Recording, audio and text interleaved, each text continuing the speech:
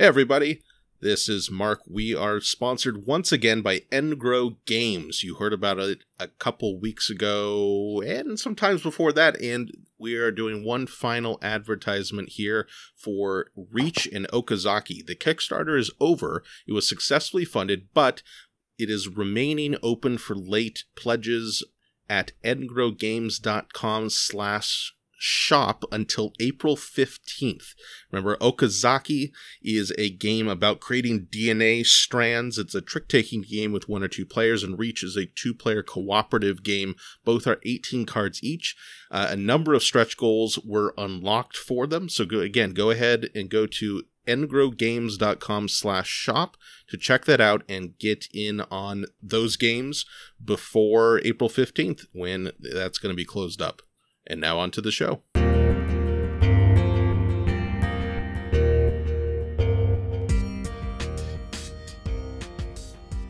Welcome to the Thoughtful Gamer Podcast, episode number 71. As always, my name is Mark. Here with me today is Orion. Hello. And Matt. Hello. And we are talking about the best games of 2019. It's a couple months late, but I believe it is sooner than our best games of 2018 podcast, which was like in July. But as many of us know, a lot of the games come out later in the year because the conventions tend to be later in the year. It takes time to locate, play games, and even then I've got a list of like 40 games in an ideal world I would want to have played before making this list. But at a certain point, especially with the pandemic going around, I realized I was just going to play the ones that I have here in the home that from 2019 that I hadn't played yet. And then I was going to finalize the list, submit it, and put it out here for you all on the podcast. So what we'll be doing today is talking about a little brief stuff at the beginning about the Thoughtful Gamer, and then I'll be going straight down my top 10 games of 2019. I believe Orion and Matt have played a few of them each, and probably different ones, mostly. But I suspect there will be some disagreement and some agreement, which is the vaguest statement I could have said right there. Has that ever been untrue, Mark? There will be sometimes there will be some amount of agreement. Sometimes there's more disagreement than agreement, and sometimes there's more agreement than disagreement. I think this one will be right towards the middle on the agreement to disagreement ratios. So if we were playing Wavelength, you could use this podcast as a 50%? Yeah, sure. Right down if the scale was agreement to disagreement, it'd be about 50%. If you gave our podcast as a clue in Wavelength for disagreement to agreement, I would give it like 20%, maybe 25% turn towards agreement. I don't think we're that disagreeable with each other. We like a lot of the same games. It's true. I know for a fact that there are at least 3 games on here Matt likes a lot. Well, 4 actually. And 1, 2, 3... Yeah, 3 or 4 that Orion likes a lot also. And some of those are different. And then a couple I think only I've played of us. Wavelength is not on the list, though we'll call it an honorable mention. It's probably in the top 20. But honestly, Wavelength, I don't know, as a game, I don't think the game aspect of it is constructed particularly well. It kind of reminds me of like Taboo in that sense. Like the act of playing it is really fun, but like the points are kind of meh. The points it's not even as good as Taboo, because at least in Taboo you have like if one side takes an early lead, the other side can try more risky clues and trying to get them out quicker. Some more variable clue giving. And they get more panicked, and that's funny. In Wavelength, like, you're always trying to hit the bullseye, and you don't have the time pressure, and I don't know. The most fun in Wavelength is when you deliberately give subpar clues, like when you're not trying to play the game as a competitive game. I don't know if I completely agree with that. I think the best part is just like the random conversations you have surrounding it. Yeah, and I think it's actually most fun when you're not playing it as a game at all. You're just giving clues and being funny. Yeah. I don't know. Maybe we experience taboo differently. To me, it feels that sort of thing of the clue giving is really fun. My enjoyment mostly comes from like the challenge to myself to give a good clue or at times a funny clue, that sort of thing. Kind of the bigger context of the game itself matters less. So, as you've probably heard, there's a pandemic going around. So I figured I would talk about that for a little bit. In terms of the Thoughtful Gamer, that's not changing much. I do it all from home anyways, so I've been kind of going business as usual. But I was thinking maybe there's something that people who listen to this podcast or who read the Thoughtful Gamer would like to see me focus more on during this time. I might do a list of like family game recommendations. But I don't know what people want to see or what their priorities will look like. I've been trying to do more streaming. We did a couple of streams, specifically on Twitch. I couldn't get the simul stream on Twitch and YouTube to work, and Twitch is just a better UI than YouTube, so I've just been doing it on Twitch. That's twitch.tv/thethoughtfulgamer with underscores between the words. And we'll try to do that every couple of days probably. I'll try to get something up streaming. And then for online play, we've been enjoying playing a lot of our favorite games online. So if you're not aware, the main in-browser online game platforms that I'm aware of that I've been playing are Board Game Arena, which is probably the best one for real-time play. I'm enjoying that one a lot, although their servers are really overloaded. So like during peak hours, you've got to be like a premium member to log in sometimes, although with the premium membership's like $2 a month, so I recommend it if you're going to be playing fairly frequently. There's Boitejeux. I don't know how it's French, Boiteajeux, which is a great one for asynchronous play, and it has a lot of really nice Euro games. I've played hundreds and hundreds of games of Castles of Burgundy. Right now I'm playing some Concordia and Agricola. There's Yucata, which I haven't had a ton of experience with, but it looks like it has some more classic Euro games and maybe some more obscure stuff. And we played Terra Mystica on it the other day on one of our streams, and the interface was actually pretty good. So I was pleasantly pleased with that. There's Board Game Core, which has Splotter games. We've got a Food Chain Magnate game running right there. I haven't had a lot of experience with that one, but Food Chain Magnate online is super exciting. And then everything else I've been playing in various apps. So on Steam, I highly recommend anything by Playdeck. They do Twilight Struggle. They just released Labyrinth, which I got a code for, and I'll be streaming that sometime probably before this podcast airs. So this is more for the patrons, and if I like it, I'll stream it some more. Although if you've read my written review, you know I'm a little bit skeptical of Labyrinth, but Twilight Struggle is obviously a brilliant game, and I've been enjoying playing that. What else have I gotten? The Terra Mystica app is pretty good. Or excuse me, the Terraforming Through Mars. the Ages? Sorry, the Terraforming Mars, that's what I meant. All these games that start with the letter T. Terraforming Mars app I played around with for a bit, and it's pretty good. The Through the Ages app, the mobile app, is excellent, and I'm actually in the middle of a game right now with some other board game podcasters. And the other app I've been playing is Avowel, Avowel, which is the digital, unofficial, official implementation of Gilhova's Wordsy, which has a daily challenge that's super, super fun, and I've been enjoying playing that nearly every day, although I miss some days. And also, I'm very bad at that game. I'm near the bottom of the list. Avowel, yeah. What did you... Yeah. Have you played looked good at it when... No, you showed me when we were in line at PAX East. You seemed very good.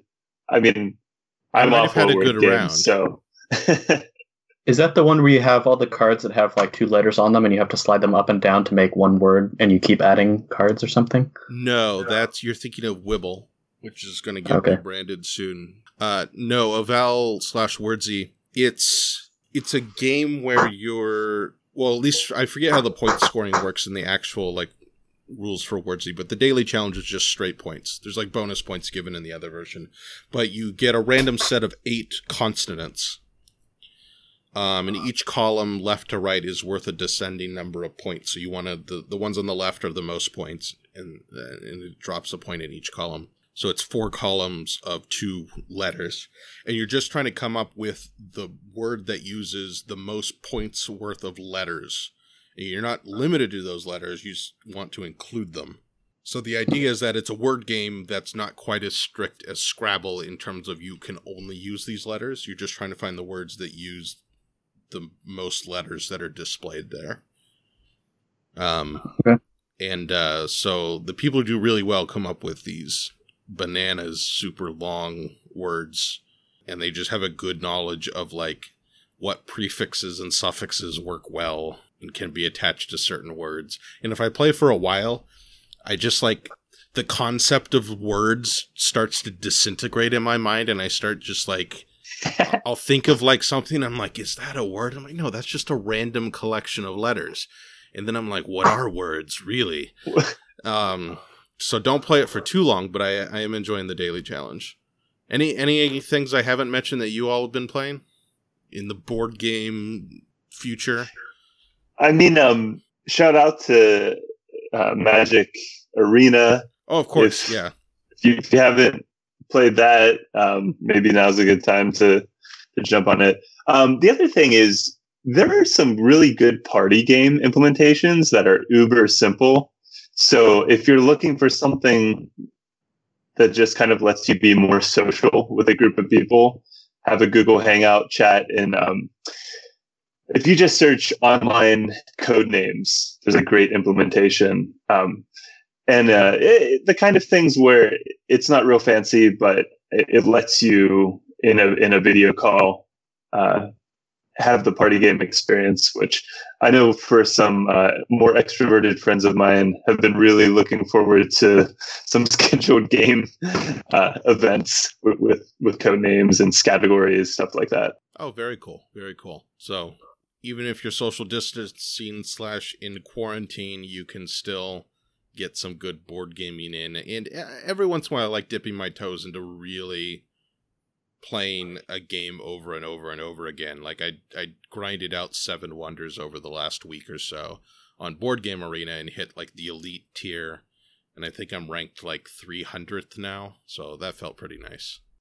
Yeah. How was, the experience of playing online is nice, that so many of the little piddly things become so much easier to handle. Can you talk about your Terra Mystica game the other night between the 4 of you? Because you guys played that live with audio chat. Yeah. Well, one thing is that it's remarkable how unfiddly Terra Mystica is. Like, the online game took just the same length as a normal game. Because part of it was that there was some internet connection issues and we were chatting. But, like, I realized most of the way through, like, there's not a lot of... The time spent you would be playing that game online is the same kind of time spent that you would be playing it in person. Notably, like, thinking and calculating. The actual movement on the board and the calculation the game has to do is so small. Also, what a game. It's a great game. It's a great game. Love it. Other games can go by crazy fast, like 7 Wonders online. I get through a game in like 10 minutes. Dominion online. Oh yeah, of course. is solid. When we played that the other night, we were chatting. It's maybe you just don't have set up and clean up. The game itself takes about the same time. Yeah, there's not a whole lot. Well, it's a bit faster. Relatively unknown cards, so we were kind of... If we were playing with sets we were more familiar with, I think it would have gone much faster. No, you're right. Yeah. For me, it was a lot of like remembering what the cards do. Yeah, there's still... It saves you time in shuffling and drawing a hand and counting your money and things like that.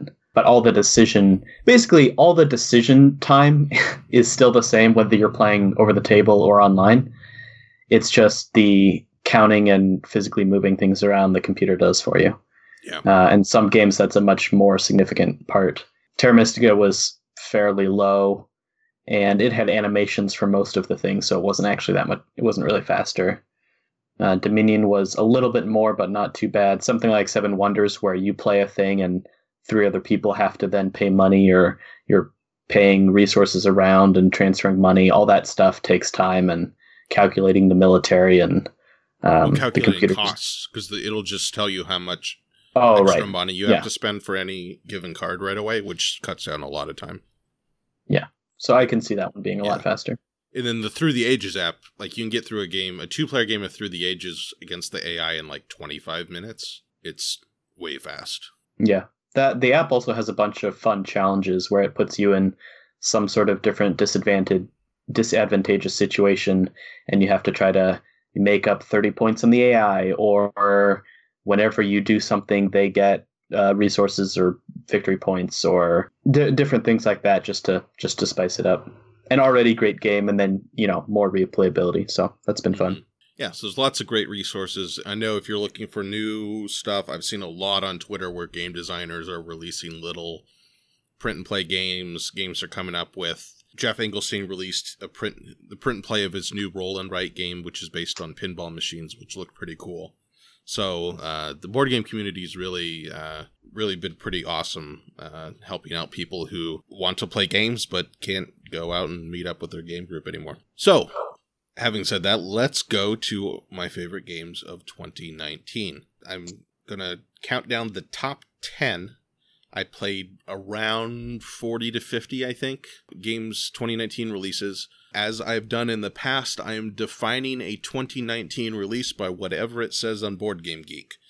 So I'm not going to sit there and look up when it was released in America and try to figure out that kind of stuff. Whatever it says on Board Game Geek, that's what I'm going for. That's how I've been consistent. What I did is, to come up with this list, is I took the games I think I rated a 7 and above, which was like 18 or 19 of them, and put it in the Meeple Realty sorter app thing where it has you compare one-on-one comparisons until it generates the list. And I just went with that. Before I get to number 10, let's talk about a special mention because it is a reprint. I'm going to call it a reprint and not a new edition of the game. Let me explain. So there are 3 games on the list that are kind of sequel/new editions of older games.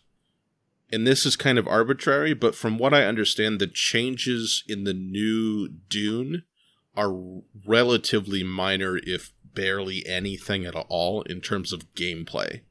The ones I am including on my list as new games have significant changes from what I've researched and have been told. So maybe I'm wrong about Dune, and if I am, you can stick it somewhere in the list or just consider it another add-on to the list, because if I had considered it a new game, it would have definitely made the top 10. But I'm considering a special mention as a reprint. It was super fun to play. I can totally see why it was a grail game for so many people. Game people really wanted back in print for a long, long time, because it was really fun. And I think, even just based on one play, I think pretty definitively better than those designers' other notable game, which is Cosmic Encounter. Yeah, Dune was super fun. We played it at G2S, right? Yep. Set aside a day for that and had an epic diplomacy battle, the whole experience of Dune, which is just such a cool, rich story and world and everything. But we got to go round and round, and it turned out that despite all the money of the Spacing Guild, the Bene Gesserit and the Emperor were too strong of an alliance, and they won the day. So yeah, being the Bene Gesserit felt good. Our powers were strong. Yeah, you just whispered in people's ears, and they're like, "Oh, I just won't defend myself against the knife in your other hand." That's fine. Yeah, and people were commenting that like, "Oh yeah, it definitely feels like an older game." I don't think so at all. I thought it felt remarkably modern and fresh in terms of game mechanisms. It didn't feel like an old game from the 80s to me. It felt, I wouldn't, if it came out brand new this year, I wouldn't have been puzzled by it. And I think it's just a lot more immersive, interesting game than Cosmic Encounter, and also more interesting than many other diplomacy-heavy, big war-gamey type of games. I mean, other than Twilight Imperium, this is probably, in that style of game, this is probably my favorite one that I've played. Yeah, I really enjoyed it and loved it. I thought it felt, reading the rules the night before, I thought it felt like an old game just from the way the rules were written. Things like you have a stack of armies and it's one strength per army, and you get one move, and at the end of the round, a random space gets destroyed, and if you're there, you lose all your troops, and just things like that.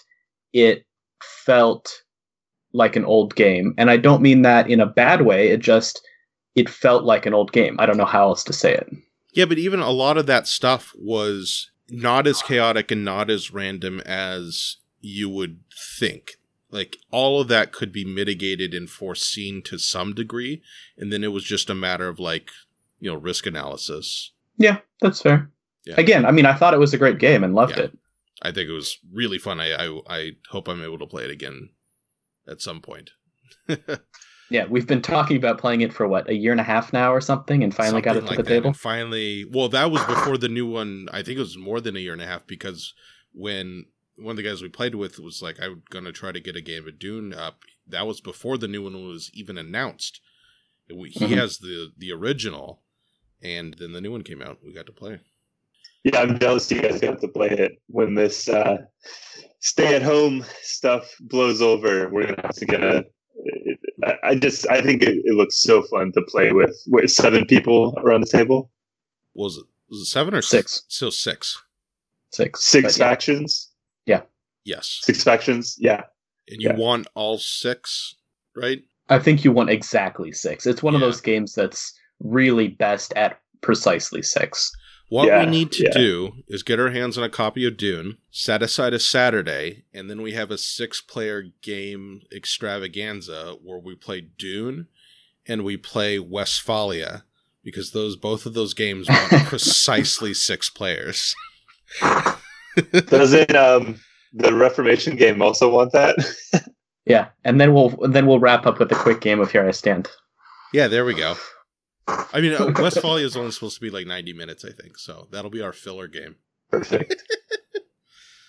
We could have a 6-player post-quarantine celebration weekend. It'll be wonderful. All right, let's move down to number 10. Oh, wouldn't it be up? Aren't we moving up to the top 10? And we continue to rise? What do you mean? Well, you said move down to the top 10. Oh, well, sure. Up, down, it's all relative. It's a space list. True. What is up? Fair. Speaking of space, I just watched this video from this astronaut, Chris Hadfield, who has been on the International Space Station and was commanding it for a while and has done, all sorts of stuff. Really cool guy. And he went and reviewed all of these famous space movies and talked about the ones that were ridiculous and how this would never happen and how this part of it was good and whatever. It was a really cool video. Have you not gotten into the deep dive of those videos? It's like a whole YouTube genre now. Yeah, after I saw that one, now I have like 6 more of, famous jewel thief reviews heist movies, and explosive engineer reviews this, and they're all really fun. I get YouTube recommended them constantly. And they're actually, there's like 4 or 5 major media channels that do one like every few weeks maybe, so there's just a constant stream of them coming in. Cool. Yeah, it's a whole thing. Well, it started with the accent guy. That was the first one. Wired magazine did it. Remember with the guy who did accents and dialects? Yeah, you showed us that one. Yeah, that was the first one that started this thing, and now like everyone's doing them. Huh. Okay. Yeah. Anyways, we're going to move some direction on a list from 10 to 1, starting with number 10. Oh, I forgot to mention, before we get to this one, notice the suspense building. Oh, man. It's killing me. I think we need to take a break, and we'll come back next week with the rest of the list.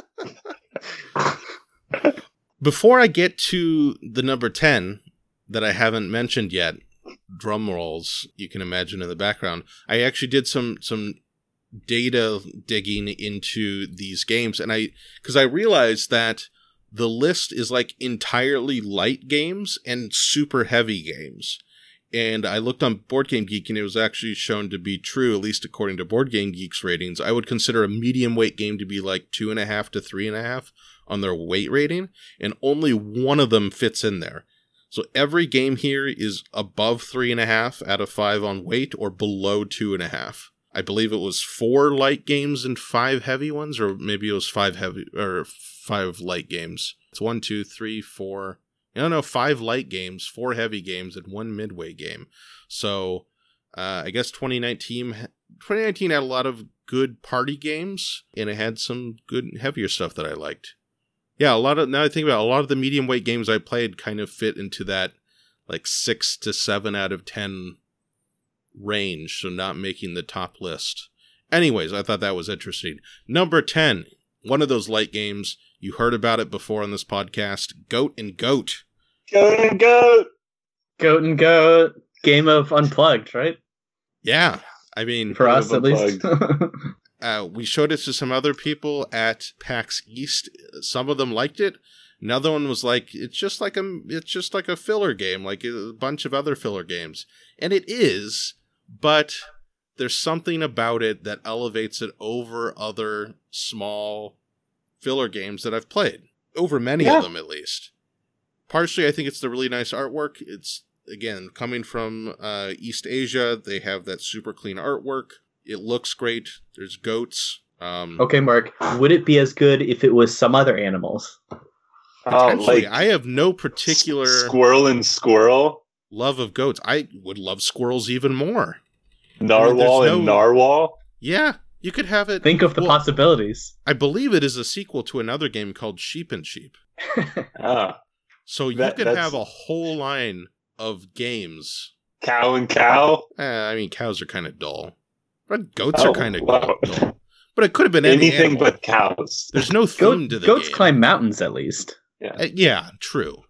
They've got that weirdly slightly obese yet nimble quality. You said almost nothing substantial about the game to this point, which is fair because it is just so it's a great filler game. You just want to play it. Well, it's got one really cool mechanism, and that is that you want to play. Ideally, you want to play low-numbered cards because that keeps you more flexible for the future, but the lower-numbered cards you play, the fewer cards you draw.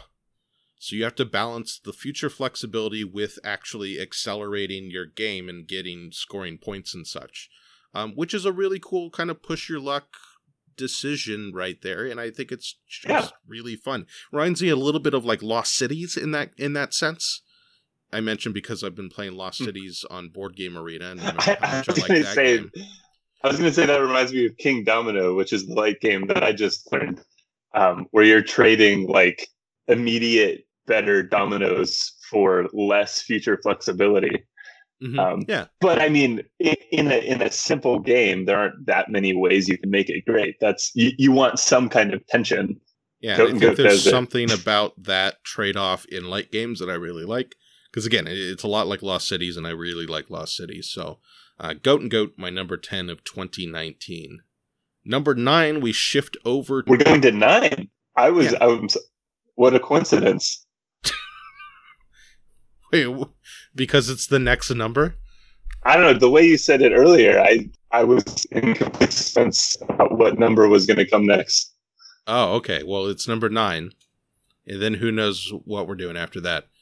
Number 9, one of the heavy games on the list, one I really, really want to dig more into because it's the first game in a very long time that actually beat me up when I played it. Actually, very much like another heavy game farther up the list. So I guess 2019 is a year of punishing games. I don't know. There's no theme to this. I'm just trying to draw narratives. But anyways, number 9, Cooper Island, which is, man, it's a very tight worker placement Euro game that feels a lot like Agricola in that you want to get a lot done and you have no idea how you're going to make that happen.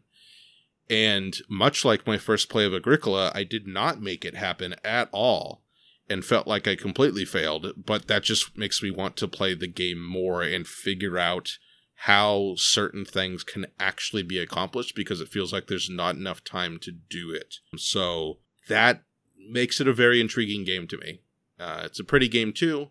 Looks nice on the table. It's got an interesting score track thing and a good amount of interaction for this kind of puzzled Euro game or mechanical Euro game, you might say. But I wasn't sure if this was going to make the top 10 when I first started the rankings, but I think the fact that I just really want to play it again to try to figure more of it out is what is putting it high in the list. So maybe after 5 plays, I wouldn't rank it necessarily as high, or maybe I'd rank it higher. I think one way or the other, it's going to move up or down, but after one good play of it, I just want to play it again. That's why it's number 9. Oh, Ryan, did you check this one out? I missed this one. No, I haven't played this. Yeah.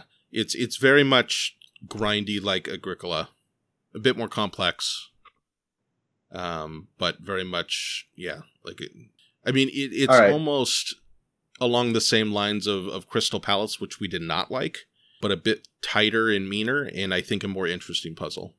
I am developing a theory about these kind of punishing, maybe a little bit more tactical games that so far you've liked a lot more than I do. And once we get up the list, I'll talk more about this. And I don't know if this is actually correct, but why not throw some more suspense in? So look forward to that later in the podcast. Ooh, more suspense. We're getting good at this. Are we? Or are we just doing it a lot? I mean, if you layer suspense on suspense, it just multiplies suspense. All right. Listeners, tweet at the Thoughtful Gamer how suspenseful this podcast feels. On a scale of 1 to 10, how suspenseful is the Thoughtful Gamer podcast? All right. Number 8, going back to light games, is the party game Stay Cool, which is precisely my kind of party game because it looks like a party game. It is easy to learn like a party game, and it inspires laughter like a party game, but it's very difficult and frustrating on occasion. Oh, this is the one where like you're trying to do 3 things at once? Yes. And it's the like social anxiety one. Well, not social anxiety. It's like okay, that's true. Computational anxiety, maybe, because your opponents are feeding you like trivia questions and other questions, like spelling a word or name something blue to your left, or what is your favorite restaurant, or all kinds of things from like personal opinion to trivia to math. So various degrees of difficulty in terms of like just computational difficulty. But there's 2 of them doing it at the same time, and one person you have to verbally answer, the other person you have to spell out the answer using these dice, these D6s that have letters on them instead of numbers, which is really frustrating because there's only some letters on them. It's not the whole alphabet, so you have to figure out which letters are on which dice, because they're all different. And that's the easy mode. The more complex one, you also have to keep an eye on a timer and not let it run out before you flip it. And you get a certain number of flips before your turn is up. It's just that kind of mental challenge and like panic is just great fun. I really, really like Stay Cool a lot. You know, it's kind of the same thing as like that what was that computer game? Keep Talking and Nobody Explodes. It's that kind of thing, but in a lighter party game where you're kind of just going around and taking turns getting the fun role, I guess. Although I like the clue giving role and Keep Talking. I really want to try this. Role, yeah. I feel like I would be terrible at it. From what you said, like, does some of your debate experience give you a leg up on this? Or is this just like, yeah, okay. The best debate drill is actually something very similar to this game. It forces you to say things and then think about something else simultaneously. Yeah. So I was like, I mean, I want to see you play it, but I think it sounds like a fun thing to try. Maybe like play it once and then not play it again. We'll see. I think it's a great fun. And in terms of like straight up party games, it's my favorite of the year by a good margin. Like we talk about, I enjoyed Wavelength, it's fine, but this is like a proper game and is something novel and interesting. And I think just got its English release because it's from a French-Canadian company. but it's the same people who made Decrypto. All right. What number are we on? That was 9. Wait, no. That was 8. What are numbers? Well, my note taking the numbers got screwed up, so I'm having to reverse engineer the numbers. It's fine. What are numbers? What are spaces? Some things you may be thinking when you play our number 7, or my number 7. I don't know why I say ours. This isn't your list at all. You're just mocking it. Number 7 is the Son of Dr. Esker's Notebook. I put the first game in this series on my top 10 list last year, and I think this one is even better than the first one. I've played a few Exit games during that time also, and while I'm enjoying the Exit games quite a bit, and they would, if I had played a 2019 one, the ones I've been playing are a few years old, maybe make the top 15. I'm enjoying them. But I think in terms of a straight-up puzzle-solving game, this is my favorite one yet. Son of Dr. Esker's Notebook.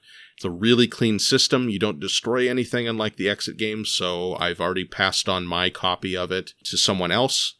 The puzzles are very challenging, and this one I don't think there's a stinker among them. The first one, there was 1 to 2 puzzles that I didn't love, and there's some better puzzles here. Some puzzles are better than others, but I don't think any of them were disappointing.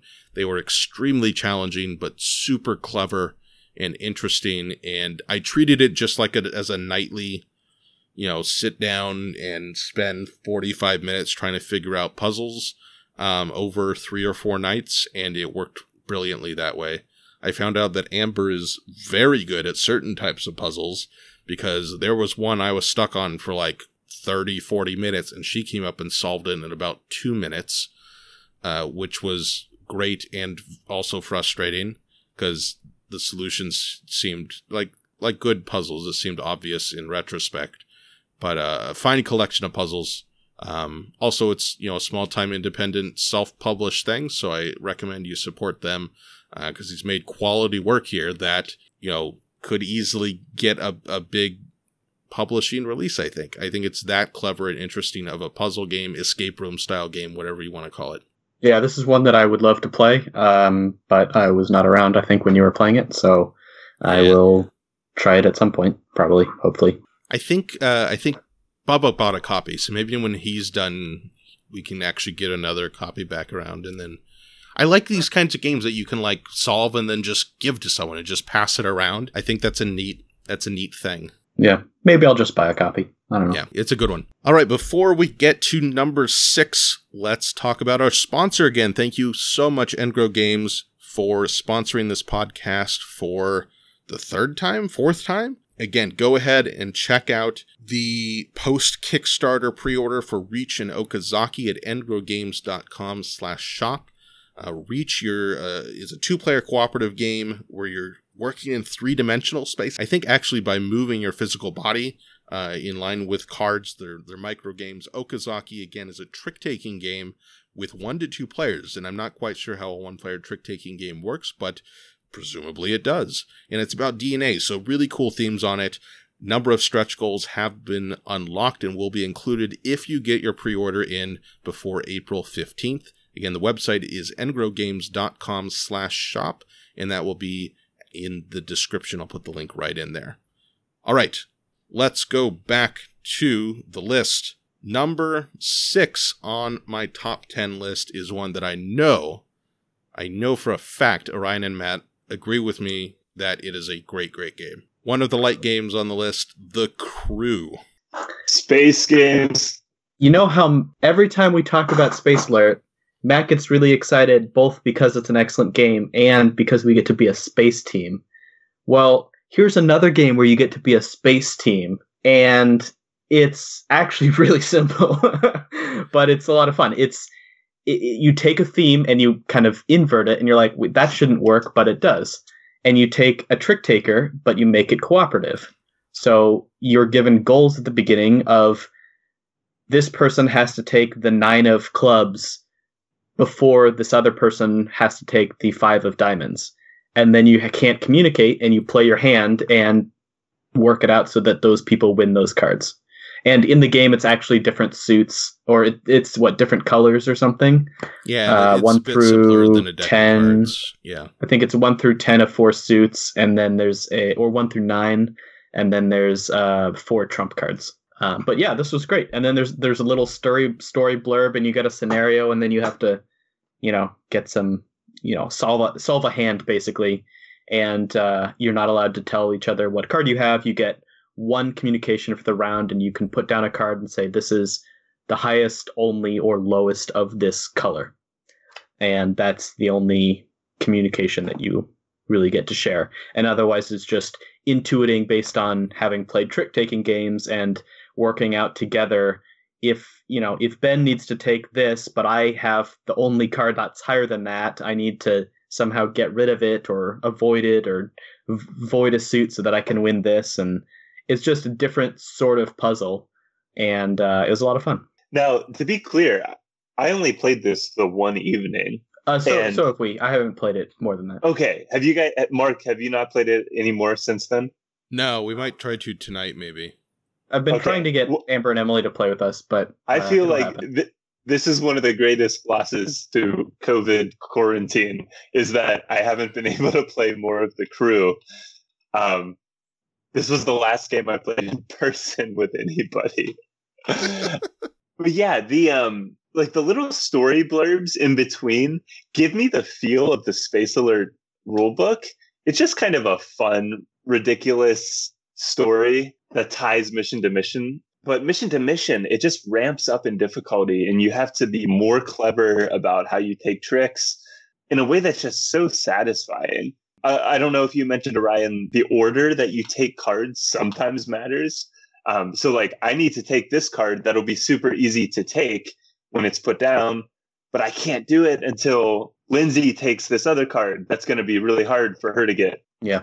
And there's different variations of that. Like sometimes you have to take them in a particular order. Sometimes you have to take this one last. So it mixes it up. And I think we've only gotten like 20% in, and it only ramps up in difficulty and complexity. Yeah, and honestly, I thought about it in the week after we played, and I'm like, I don't know how it's going to get harder, but I'm super excited for those group puzzles. Yeah, and I mean, I think it really distills down core principles of trick-taking really well when it's a cooperative game, because everyone has to kind of be on the same page in terms of understanding the rhythms and the things you learn by playing trick-taking games that might get muddled in a competitive game where maybe someone just gets lucky instead of the best player winning a particular hand. Here, like, if people make mistakes, like, just everyone loses, and then you try to figure out where the mistakes were made.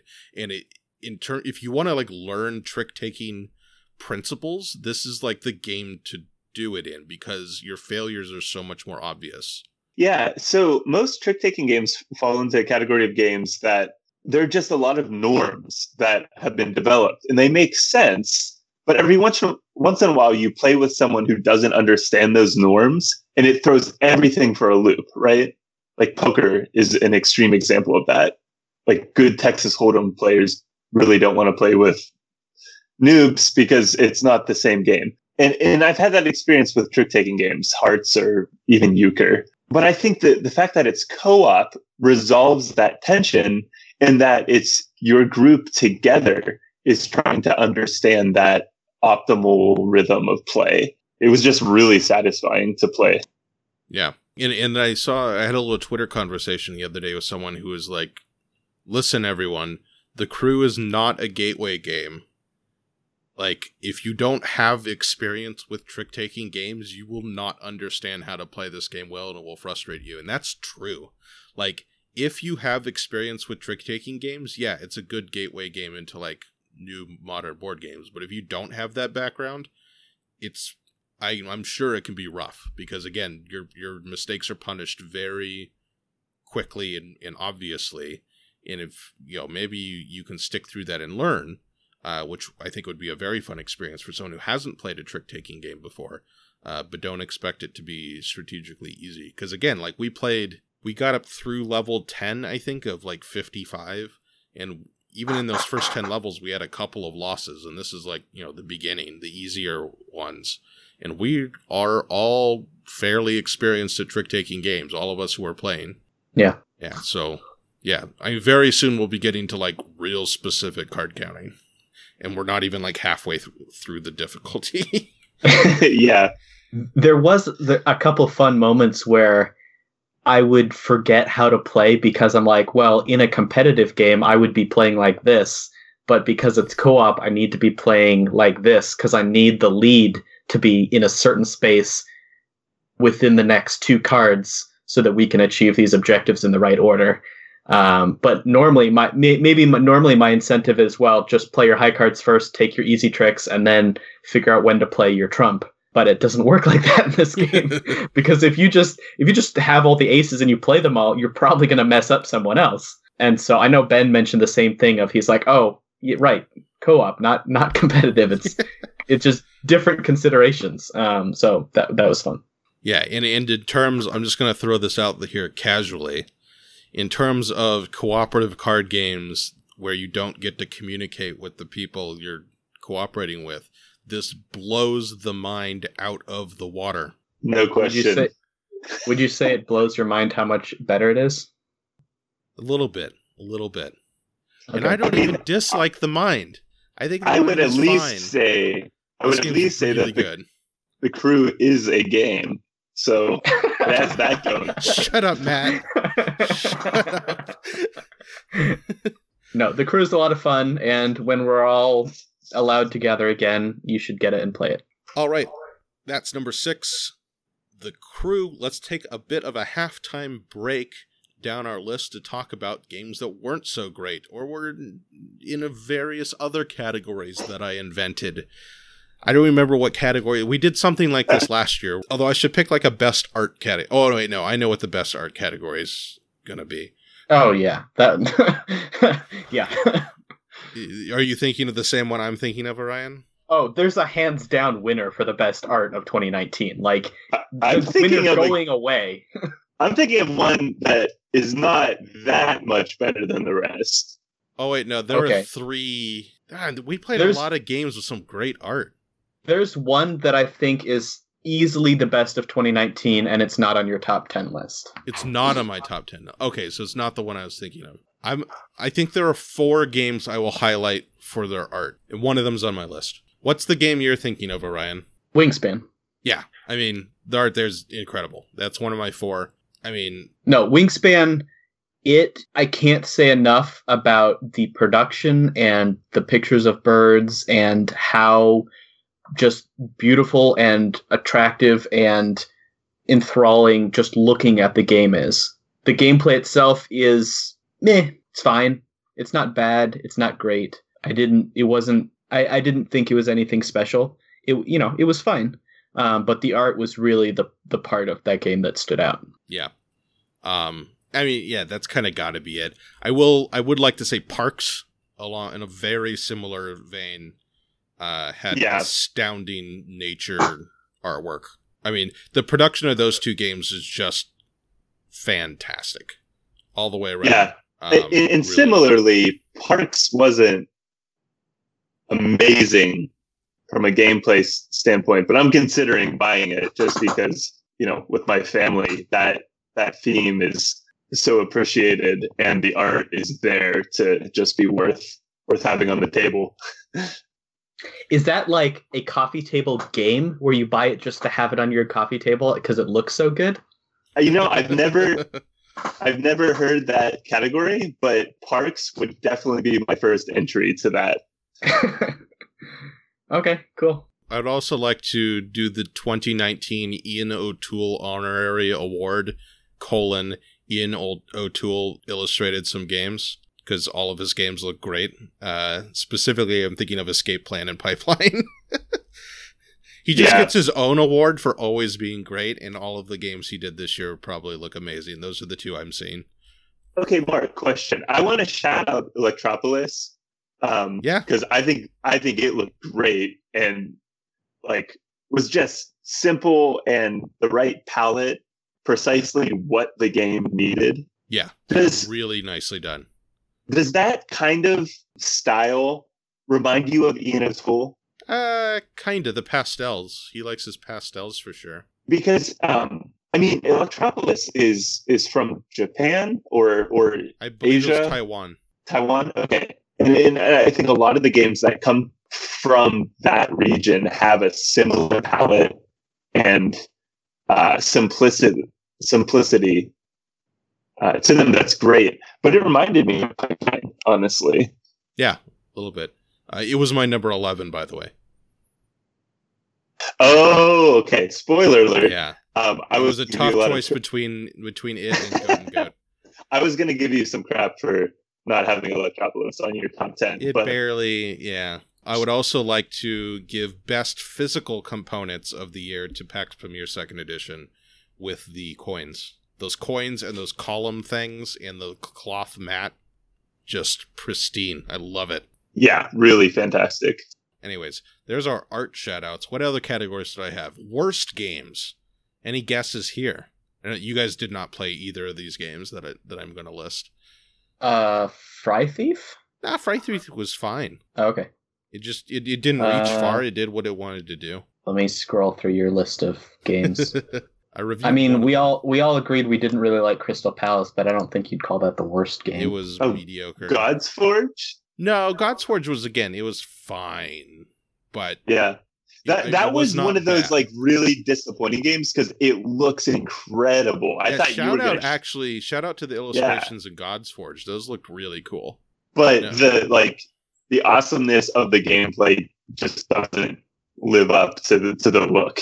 Yeah. So my least favorite game of 2019 that I played was Big Dig, which I believe the youths would call like a nothing burger.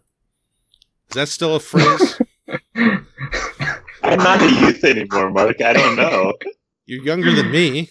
That is true. I am in a previous decade than you are. It was this little roll and write game that was just kind of nothing.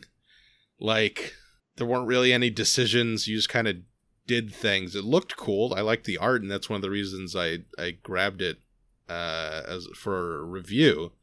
But yeah, it was real boring. At least it was over quickly, but there was nothing there that was interesting at all. I did do a review of that one.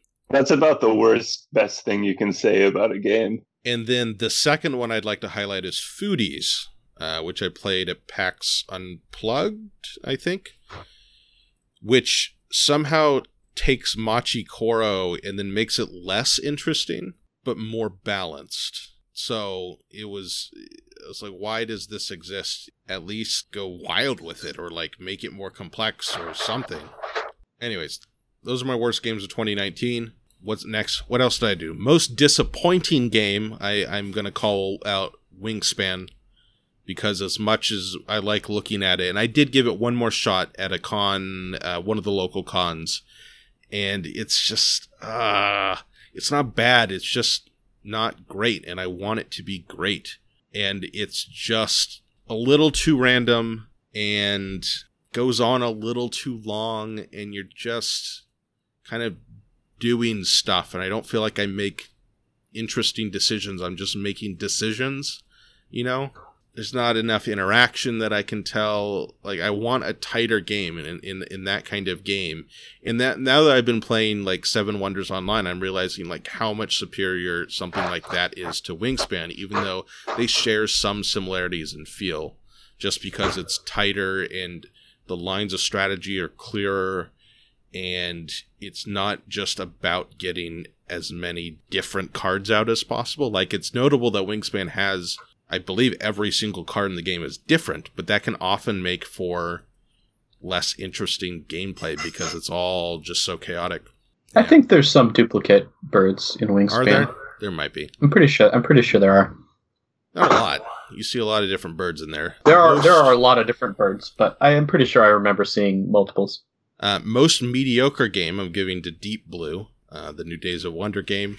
You can hear my full thoughts on the PAX East podcast, where I go into what made that one kind of a stinker for me. Again, not bad. None of these games, except for the worst games that I mentioned are necessarily I would call a bad game, but it's just like mediocre in a sea of good to great games. And then finally, my last category here is the most ambitious but not quite successful game, just because I want to mention this game in the Point Salad, is that what you're thinking? No, Point Salad isn't ambitious. It just it sets its sights low and it meets those You sights. can make a salad with whatever you want. If you just want green peppers in your salad, you can do it. That's ambitious. Is this Ecos, Mark? No, I wouldn't say Ecos is particularly ambitious. It does use some mechanisms we haven't seen before. You think back towards the beginning of the year. This is a game that's trying to do pseudo 4X in a very the darkish dropship game. In like what was that under game 2 called? hours. Downfall. The Okay, post-apocalyptic nuclear winter 4X game that's trying to go by real quick, but so many things just don't quite work with it. I thought it was ambitious in the way they are really trying to compact decision-making down super quickly and tightly. But a lot of it, especially like the visual design, was not great and it didn't quite work. But I want to give that one a shout out for being ambitious for sure. Yeah, Mark, you played this more than I did. I think I only got to play this once, and it left me with a feeling of I wanted to try it again, but it didn't quite come together on the first play. So I'm disappointed to hear that it didn't get better on more plays. Well, I mean, there's a reason I haven't yet written out a review yet, and that's because I still want to give it one more shot. I think I've gotten 3 plays in, and I want to give it one more, and I want to see if I can squeeze, because there's some things in there that are actually really interesting and cool, and I do like the designer. He's done some good stuff, but I want to see if more card knowledge and stuff like that, and knowledge about the pace of the game particularly, will improve it. But the visual design is just so bad. It's so murky and muddy, and there's too many like tokens in too small places, and the production it brings it down. I think there's an interesting game somewhere in there. There's a nugget of something. Didn't quite work so far, but maybe another play will give me hope, and then maybe that'll lead to more plays, and maybe it's good once you dig in. We'll see. I want to give it that shot. That's our halftime break, unless you guys can think of other categories you want to add to this. It's a categorical free-for-all here. I'll just throw out Pirate Tricks because we helped develop that a little bit. Playtest or whatever. It was a fun trick taker. Yeah, it's kind of a shame that the crew was so fantastic, because otherwise Pirate Tricks would have been my new favorite trick-taking game. Yeah, Pirate Tricks was on my short list that I ranked. I don't know where it quite fell, but it was somewhere in the top 20. If you like trick-taking but want a little bit more of a game, it's great, because it has just a really cool bidding thing going on.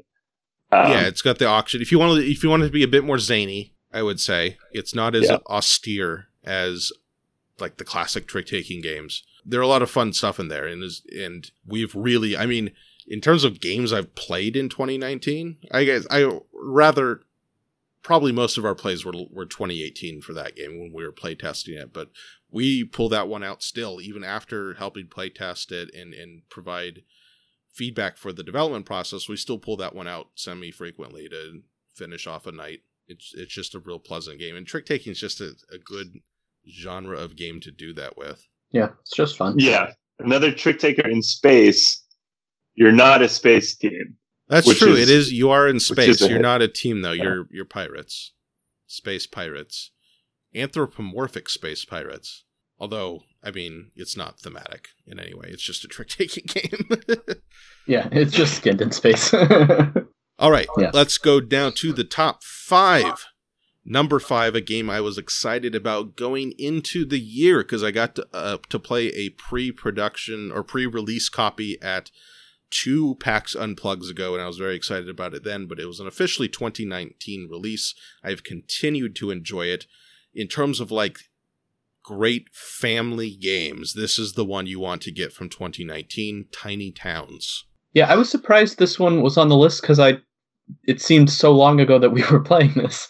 But I guess it shows up on 2019, probably early in the year. It was a March release, I think.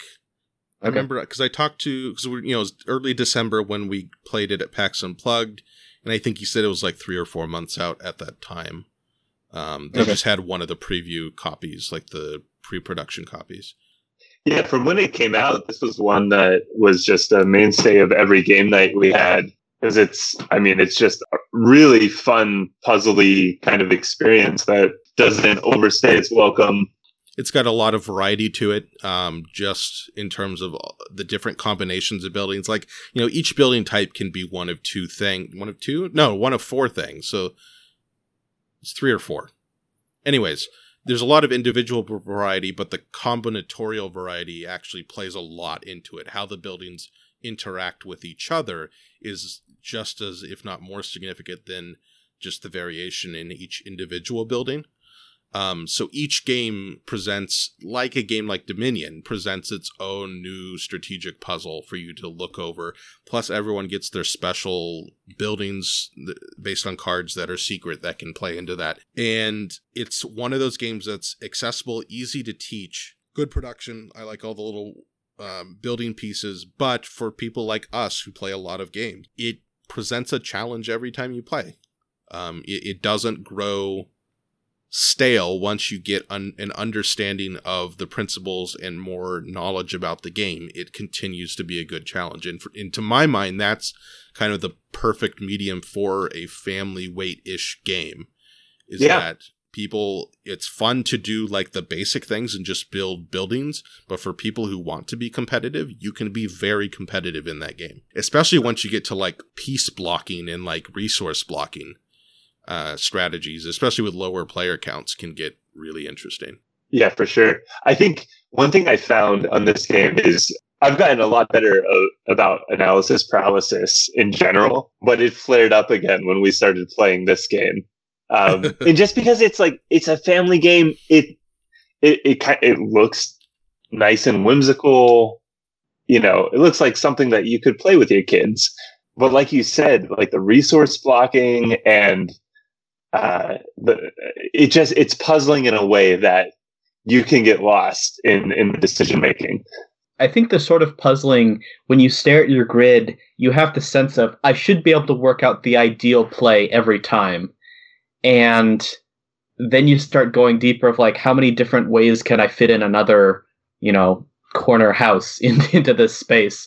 And I think that's where some of the AP can come in, of trying to optimize that and guess what other people are going to play and leave yourself flexible enough to not get trapped. Yeah, and then there's the interesting puzzle of, if you do like the same basic opening strategy as someone, that you and them are going to be calling out resource colors that are fairly similar. And then you have to figure out when to diverge from following their strategy in order to beat them. And oftentimes that comes down to your special, unique building that you can build. But you can get in these loops of like groupthink where everyone's building the same buildings. And then at some point you have to find that point where you diverge and pivot and hopefully beat them. Or you get in these situations where you're the only one going for particular colors and everyone hates when it's your turn to call out a resource color. And you're able to be the outsider off of the groupthink and just mess with everyone's plans effectively. There's all kinds of these interesting interpersonal dynamics with that game. I love that moment where someone calls the color and half the table cheers and the other half the table groans. Yes. So like, not blue. Yeah. Yeah, we're like the one person just always says the same thing and no one ever wants it. Yeah. And there is an expansion that came out a few weeks ago for it. I was supposed to get a copy, but then the pandemic hit, so I think I'll check in after things have cleared up a bit. To see if I can get a copy, because I would love to see what kind of expansion ideas come into this. I know there's at least more variation. There's a money resource and a couple new building types. So I think it'll add a bit more depth, a bit more stuff, which is what you kind of want with an expansion to that game. Moving up or down or sideways to number 4, we get to PAX Pamir 2nd Edition. A beautiful game from Colworley, where they just ran their second printing Kickstarter, I believe. if you didn't get on the first one. So they might have some copies going to retail and such right now. This is a fascinating game. It was the first game in the PAX series that I had played, and I think particularly the way it deals with pseudo-alliances and the way its scoring system works is just brilliant. So how it works is that there are you're kind of taking on the role of Afghan tribal leaders during some point in history where Russia, the British, and the Afghan government are vying over territory in that area of the world. And you are allied with one of those three major powers at any given point in the game. You have to be allied with one of them. Now, the points work is that if none of the powers have a strong enough foothold militarily, then you score based on how much kind of growth your tribe has had, and how much of a presence it has. That's the kind of the basic scoring. But if one military power has a strong enough foothold relative to the others, then only the people who are allied with that military power score points, and then they get points based on how well allied they are, how connected they are to them. So on one hand, you want your military power to be strong, but only if you have the strongest alliance with them. Otherwise, you're just getting second place points and will never win. So it creates these situations, and I haven't had a game yet where someone didn't pivot between allies at least a few times, with different players, because you're trying to set up a position where you can get points more than other people. You can always set up a situation usually where you're going to get some number of points if you piggyback off of someone, but you'll never win the game that way. And that is such a cool dynamic to me that there are other parts of the game that I like, but that stands out so much as such a fascinating part of PAX Premier. All these actions that are kind of orthogonal to each other, and you can't just directly be like, well, I want to go here and do this. You kind of have to get a card that lets you do that, but then you need to shift the government so that you can do that color actions to be able to place or to move your spies or whatever. And so there's a lot of kind of jockeying around on low economy, and it's really interesting. Yeah, I was going to say, this is a game that I needed to play again, immediately after I played the first time, and I never did. So I don't really grok the systems in the game. They were so interesting and so mind-bending on first play. But I do remember in my play, Mark, all that kind of alliance shifting is something that I was missing out on because it was my first play. But late in the game, I was able to maneuver with the spies around the edge. And there was just a really interesting tableau building where you could have this strategy of using primarily spies to do things. And honestly, I don't remember all the details, but it was just it was almost like another axis that you could play on that just made the game kind of deliciously interwoven complex. Yeah. No, the spies are a big part of it because it's essentially everyone's tableau is another physical location in which you can manipulate some of your units. There's the military on the actual playmat, but then there's the spies on the tableau, which is a really neat idea. And how I haven't yet done a very spy-centric strategy, but it's a very interesting part of the game. Everyone's tableau is a line, and they basically all connect end to end in a giant circle. So you can walk your spies around the court or courts around everyone's tableau. So I jump from the rightmost card in my court to the leftmost card in Mark's court and kind of march along. And then whatever card your spies sit on, they hold it for ransom, and that player has to pay you tribute to be able to use that card that you're sitting on.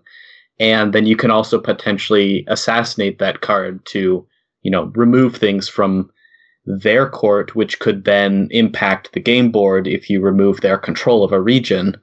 So there's a lot of interwoven and different axes to play on. Yeah, really fascinating game. One I I could definitely see myself liking even more if we dug into it. Again, once we're able to actually like physically meet again, I would love to have like a PAX day where we just play this one a couple of times, because once you get it, it can be a fairly quick game, like under an hour and a half, I think. I feel like these would be great online implementation games. You're not aware of any online implementations, are you? I am not, no. Moving on to number 3. This is one I had as a reprint in the special mentions alongside Dune, but I decided, and I researched a bit, that it was different enough from the original to warrant a spot as a game of 2019 and not a reprint of 2019. That is Caylus 1303.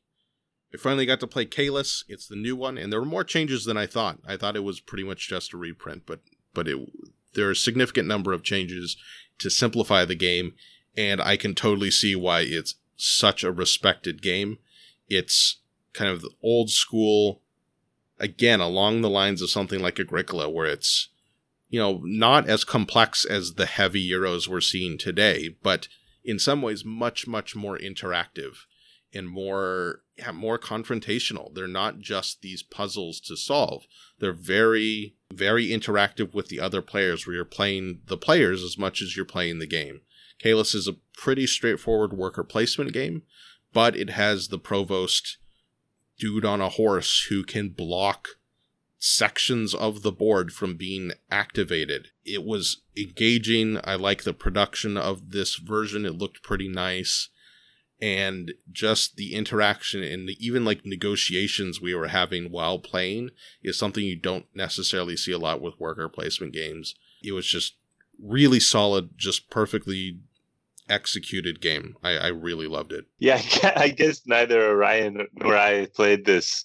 No, I haven't played it. But I was there when you guys played it, and it looked phenomenal. I came in at the end of the game, and just the tension between the various players' immediate needs just looked so intriguing. Mark, when I walked back to the table, you and Stephanie were kind of negotiating with each other if you were going to help each other or not. And yeah, it just looked great. Yeah, I mean, for straight up Euro gaming, just brilliant game. But it was not the top Euro game on our list. That goes to the number 2 game. Definitely a game of more this modern, mechanical, puzzly, not super interactive style, but what a puzzle, what a great looking game. Endlessly fascinating. Pipeline is my number 2 game of 2019. Our play, Orion, at GTOS really solidified it, that even though I failed completely, was probably going to go into negative numbers or close to it. It was just real bad. I made some very bad errors. The just mental engagement necessary to navigate that game is so fantastic and so tightly done. I really need to get myself an actual copy of this so I can play it more and just figure out how to be competent at it. Yeah, that play just it came together for me, and this is almost like the comeback game of 2019 for me, because my first play I was pretty unsure of what I thought of it, and it was kind of, I don't know, maybe it was because we started it at midnight and I got locked out of technology because I happened to draw third start player. But the second this play it felt so much better, and it was really fun, and I had an idea of how the systems fit together, and I was able to do meaningful actions and find synergy, and ended up scoring a ridiculous number because of the objectives that were out. But yeah, no, this is after that second play, I love this game and want to play it a ton now. Yeah. But it did take a second play for me, and I think I might like it better at 2 than 3, just because of how the competition for things goes and how it is designed to scale. But yeah, this is an awesome game, and I want to play it more. Yeah, and maybe now that I think about it, maybe the theme of the top 10 2019 list is cognitive punishment. So we got Cooper Island that beat me up. Pipeline beat me up. Son of Dr. Esker's Notebook is the most difficult of the escape room puzzly games I've played. Pax Pamir is cognitively difficult to wrap your head around with a lot of weird quirks and stuff you don't see in other games outside of this series. And our number one's the same kind of way. So stay cool. Stay cool. Oh, and stay cool. Yeah, is a cognitive punishment part of it. Maybe that's why I like Goat and Goat. It's just such a respite from all these other games I love, but hurt my brain. Goat and Goat doesn't Pipeline hurt at all. Goat and Goat goes down smooth. Goat and Goat feels great. It's like the chaser to all these other hard games. Well, in some ways, Tiny Towns and punishing Kalis games. Also, yeah. Tiny Towns and Kalis aren't punishing necessarily. They're Tiny Towns in a way is the most punishing light family game I don't that know. I've played. But you could be fine at the game very easily. Yeah, but if you want to be more than fine at the game and aren't more than fine at the game, it's really punishing. But that's true of any game. Like any game that has decisions and a good number of decision making. I don't know. If you want to be the best at that game, it's going to be, it's a matter of expectations. As far as family games go, Tiny Towns punished me more than most. What I'm saying is, but if you want to be competent at Cooper Island, Stay Cool, Esker's Notebook, PAX Pamir, Pipeline, and number one, if you want to be competent and feel like you're not failing, it takes some work. That's all I'm saying. Yeah, fair. What I'm saying is you should just let your town be tiny. What I'm saying is back to Pipeline. This is another one that I only played once. I played a bunch of these one time because a lot of them I played with you at conventions, Mark. But in that one play, I love Pipeline. What do you guys think of the kind of side puzzle of setting up your machine? Because in the first play, that was something that I just had a lot of fun with. And in this like punishing game where, the actions were somewhat limited and the oil was somewhat limited in the central market, I could kind of like go back to setting up my pipe machine. I don't know. The second play, I didn't have much trouble setting up the pipe machine efficiently. I think it becomes a game of recognizing which pipe tiles you need to get. And then it goes back to the worker placement dynamic. And the worker placement dynamic is just crunchy beyond belief. And so just once you understand and can recognize what pipes you need and what pipes are going to allow you to be super efficient in just the number of tiles, the actual like arranging them becomes almost a cognitive break compared to the rest of the game. But it's such an interesting game. It looks fantastic. It's that tool art, super clean, and it's a game, like, just repeating myself now, but it's a game where if you make mistakes, you will be punished, and I think I'd like those games. Am I becoming more masochistic in my preferences, guys? Is that what this is amounting to? I don't know. Maybe this year. What happened to you in 2019, Mark? I don't know. It was a fine year. I enjoyed it. Innovation this year. That's a punisher. Innovation? I don't know. Innovation's just wild. It's just got a lot of stuff going on. One more thing on Pipeline. This game would be so much faster online because there is so much setup and little bits and stuff everywhere. Oh my gosh. The setup's a bear. The setup is intense. The setup takes longer than the teach, actually. Probably, yeah. There's a lot of bits and pieces there. All right, let's go to number one. No suspense necessary. I think I've mentioned before in another podcast that this would probably be my number one. And further plays have at least reaffirmed that to some degree. This is PAX Transhumanity. And honestly, the top four, I mean, if I shuffled them up and put them in any order, I could see them being fine there. The top four, notably all heavy games. I tend to like heavier games. The top four are kind of the top tier this year, I think. Both the PAX's Pipeline and Kalis, I think, are a little bit above the rest. And I just put PAX Transhumanity at the top because I think it was kind of unexpected how much I enjoyed the game, and I think the dynamics are just so fascinating and so so interesting to try to work out. And I'm just to the point now after 4 plays where I kind of have an understanding of how I can look at the board and say, okay, I can accomplish this thing. And I'm not even at the point where I'm looking at barely how do I win the game or how do I interact with other players in an effective way to make sure I can put myself in a position to win the game.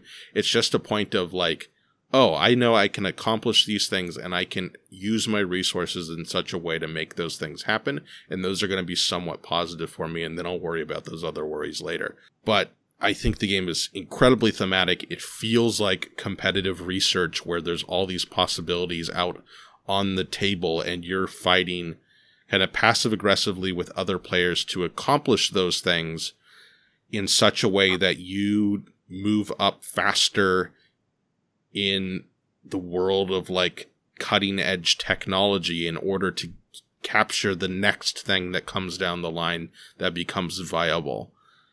All of that is so interesting to me, and I really at some point want to dig into the thematic nature of the game and how it posits kind of a speculation about how the future will unfold in terms of technological advancement. But I'm still trying to get my head around what in other games would be fairly basic stuff, because it is an obtuse game. I think it's more complicated than Pax Pamir, even though it is in the same umbrella of games. It's a hair more complex, I think, but I like the theme a bit better, and I like the interactivity a hair better with the other players, or at least the potential for that kind of interactivity. Pax Pamir, it's a bit more... The interactivity is a bit more flagrant. It's not flagrant. It's more right there in front of you. The interactivity in PAX Transhumanity is a lot more subtle. You can really mess people up if you just do something with a card that they set up to do something in their next turn. You can really block what someone else wants to do. Yeah, in you really could. direct ways. And you could go around and play the spoiler and just get in everyone's way, but you wouldn't necessarily progress your own agenda that way. So it's finding the moments in the figuring out the priorities of when it's worth it to interfere with other people is a big part of the game, I think. Yeah, but I don't know. I was trying to figure out what the more direct moments you were talking about are. At least in my play, there were a handful of times where someone chose to do something that someone else wanted to do. And it was kind of devastating to their next turn. Yeah, no, it happens. I'm just saying Pax Pamir is just straight up more militaristic. Like you can attack the other players. You can kill their cards in their tableau. And typically you want to do those things. In Transhumanity, it's a bit more nuanced and subtle of when you want to do that and when there are the key times and how do you manipulate the cards, how you manipulate the viability of certain technology types to your benefit. All that kind of stuff is less direct than in maybe I just found it more punishing. Like perhaps not that Pax Pamir was a generous game, but in Transhumanity, it was so easy to just get set back a couple turns. Things if you didn't plan correctly, or that's true in Pamir also. Yeah, the first game I basically got set back about half the game because I didn't understand a certain dynamic in a certain. I didn't understand the implications of a certain rule, and I just got stuck. I guess it is common in the PAX games. Or you have the situation like when me, Orion, and Bubba played where Bubba hoarded all the money and Orion and I kind of got stuck because of that. Yeah. We at the end of the game, I think Bubba had 14 coins and the game started with 12 or something, and there's very few ways to add money to the economy. It's almost completely a closed economy. Yeah. Maybe I didn't grok Transhumanity as much as I did Pamir in the first play, which is crazy because Pamir was mind-bending. But I found Transhumanity just incredibly punishing. It was just so hard to do anything, and if you didn't, you have to understand if someone else is going to do something that messes up your plans. Because if you don't see it and then it benefits them to do something that messes you up, it's devastating in the short term, at least. Yeah, I think you'll find that aspect of the game is far less significant on your second play when you can foresee things a bit better. Because I think I taught the game to Orion and Amber much better because I had a much better understanding of the rules than when I taught it to you. And they didn't have much trouble like getting to commercialize things, whereas you struggled a bit to get viability and such for commercialization. Just because I was still trying to figure out the game at that point. Hey everybody, turns out that Goblins ate this part of the podcast. It was even the best part of the podcast, and I go back to edit it, and I'm editing it right now, and it's completely gone. We're right in the middle of our conversation about Pax Transhumanity, and then Orion presents his theory, and it's just completely missing. We've never had this kind of technical difficulty before, but I suppose it's fitting with the state of the world that we're just going to have to roll with it. So what I'm going to do is a reenactment of what this discussion was about. So I'm talking about Pax Transhumanity. It's my favorite game of the year, and Matt loves it. And then right after the part that you heard, Orion comes in, and he's going to be the spoiler. And he says, first of all, I don't think it's thematic at all. I think the cards are there, but 10 minutes into the game, it's just a bunch of cubes and a bunch of colors, which is a ridiculous thing to say. Actually, I'm rolling with this on one take. Not even going to edit it. Well, maybe I'll do a bit of editing, but I'm going to try to be as impartial as possible in this reenactment. Having said that, ridiculous thing to say, because the game's incredibly thematic, and I tell Orion as much. I say the game, every single part of the game. I think at one point I said, there's not a single part of the game that is not thematic. You have the patents that you can develop. You research certain technologies, and then you get patents that you can use to make other technologies in that area viable. That's super thematic. The fact that when you research something, that removes from the board and helps develop other technologies further down. The fact that you have to kind of claim a technology before you can commercialize it, but that puts it in the spotlight that other people can come over and disrupt that for you, that you can't then commercialize it for as much money because some news got out that you had claimed you had syndicated that technological idea. That's super thematic. Every part of the game is thematic. And Orion's like, well, I have nothing against cube pushing games, but it was a cube pusher. And yes, there are literally cubes in the game, but it's still a super, super thematic game. And then Matt has to come in, and again, I'm being impartial here. This is what happened. Matt comes in and is like, well, I think I agree with Orion, and we'll forget about him. He's not important in this conversation. Anyways, super thematic game. Then Orion comes in with this theory. We've been teasing the theory from the very beginning, so the suspense is building here, and I don't know what the theory is. We haven't discussed it before. He dropped this in the beginning of the podcast, Orion's theory about something. Here's what it is, and I think it was really interesting. Orion comes out and says, okay, here's my theory. I think Pax Transhumanity is very similar to Stephenson's Rocket. Both games that you, and by you he means me, like way more than I do. Hey Orion, how's it going? Hey. I think that it's a difference between you liking more tactical games, whereas I like more strategic games, because he explains that Stephenson's Rocket, your turn comes around, and you just kind of pick something that looks good, and you go on with it, and it's the same with Pax Transhumanity. That it's super tactical. There's not a lot of overall long-term decision-making. There's not a lot of strategy. And he thinks that's the distinction why he dislikes those games more than I do, because I have more of a preference for tactical games, whereas he has more of a preference for strategic games. And graciously, I agreed to this a bit, because I'm a good debater, communicator, discusser. And yeah, I think he does have a bit more of a preference for strategic games. He certainly plays them better than I do.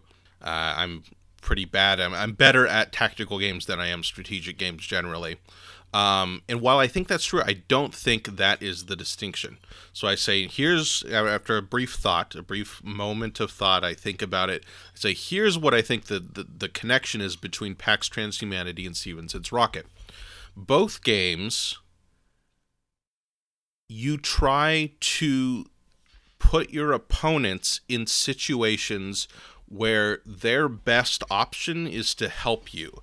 And so it has this super subtle, super indirect player interaction where you're trying to set up situations where it's in their best interest to help you. In Stevenson's Rocket, it's very clear because it's this kind of tempo game where you want to try to maintain control of the trains, but set it up so that the tempo is such that that you get to control how the trains merge and how the end of the game sets up, which I guess doesn't make any sense if you haven't played the game, but I guess that's the way we've been talking the whole time anyways. But the point is you want to set up these binds, these situations where your opponents are like, well, I guess I push this train, and you're like, yes, that's exactly what I want you to do. In PAX Transhumanity, it's kind of the same way, where you want to get in a position where the kinds of technologies that your opponents are developing, that they're being nudged towards, are the kinds of technologies that will help make your strategy more viable.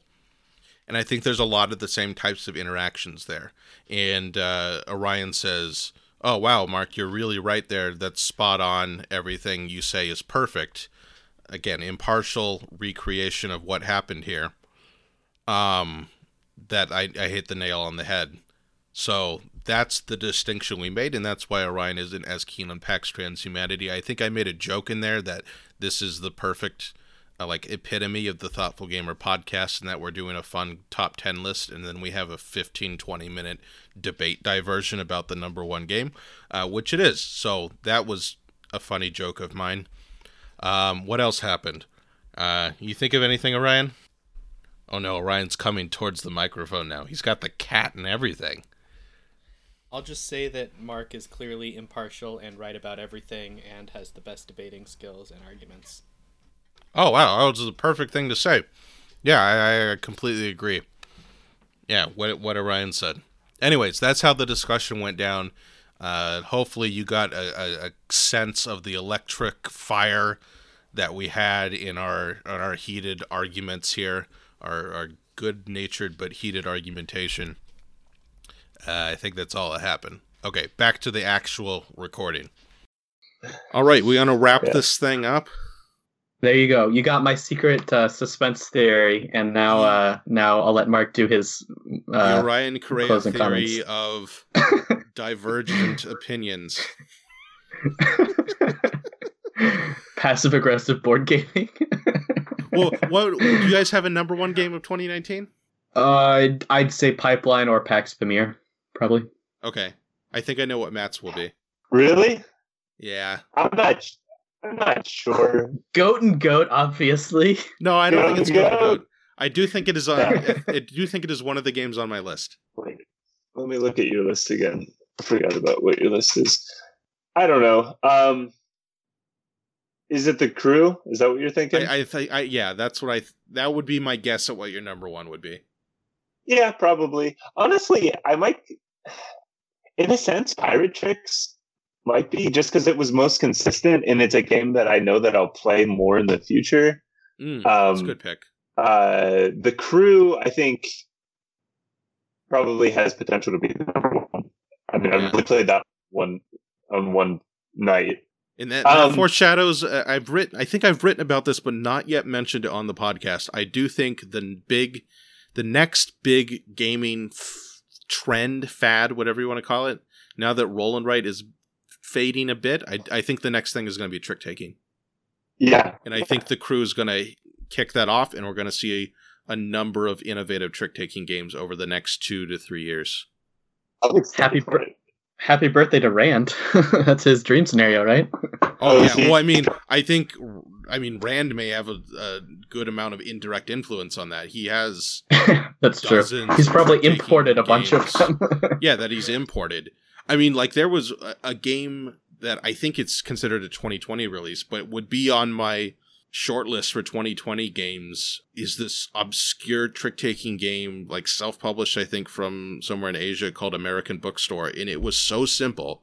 Like, you could play it with a deck of cards, or even a shortened deck of cards, but it was so good because it was a 3-suit trick-taking game, like straightforward, but the twist was you only scored, the cards that you took only scored positively for you if you had the most of that suit. Otherwise, they were negative points. And that's it. And it was so good. Yeah, nice. It was so good. And it's instantly shot to near the top of my favorite trick-taking games, because that dynamic was so interesting. It was just casual enough. It had that classic parlor game feel where you could have a conversation while playing, but created a lot of really tough decision points. So I think trick-taking is going to be the thing, and I think we'll enjoy that more than, like, we didn't really get into a lot of roll and writes. And there are some that I like, but as a genre of game, I think trick-taking will be more exciting for us here at The Thoughtful Gamer, if it does become the next thing. Oh, definitely. And there's a lot of room for trick-taking as a mechanic in a larger game. Yeah, we'll see. I did do a review of Jiraku, which did that from a couple years ago. I don't think it was particularly successful at the blend, but I think there'll be games like that really try to blend it with other genres. I really enjoy trick-taking. I'm not particularly good at it. Especially when you've had some drinks. Yeah, that is true. We often play trick-taking games at the end of the evening, and I've indulged. I'm reminded of our 3-hour game of spades. This is a family podcast. I won't say anything more. All right, I think that will wrap up our best of 2019, best and worst of 2019 podcast. Because I'm not gonna pull any punches there. We played a couple of stinkers, but overall, I think a solid year.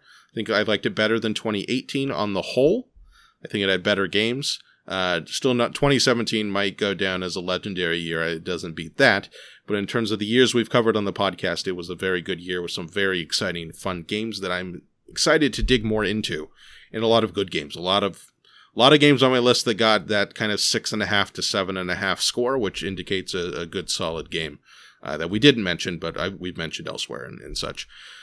So a good year for 2019, 2020. We'll see how it goes. It's certainly going to get disrupted in some way, so we'll see what happens. But there are so many games. We're so blessed with all the games that we're able to play, and all the games that I need to play and haven't played yet, and want to go back to and revisit, and games I missed the first time around or came out earlier before I got into board games. There's lots of games to play, even if we don't get as many new releases in 2020 potentially. Anyways, yeah, our living room is quite literally overflowing with board games. It's a lot of games. Anyways, thanks for listening, everybody. Again, the link for Engrow Games, our sponsor for this podcast, is in the description to check out those games before the pre-order time ends. Don't forget to check out thethoughtfulgamer.com.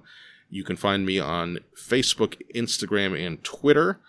And if you would like to support the podcast and help keep us going during this time of potentially increased podcast listening as people are working from home more and maybe have a bit more time, go to patreon.com/thethoughtfulgamer. You get to watch the live streams of our podcast live. That is exclusive to Patreons, along with lots of other fun bonuses and benefits, other than the satisfaction of knowing that you have assisted us. Also, rate and review the podcast. I forgot to mention that one. Rate and review it on wherever you get your podcasts from. Thanks for listening, everybody. Goodbye. Good night.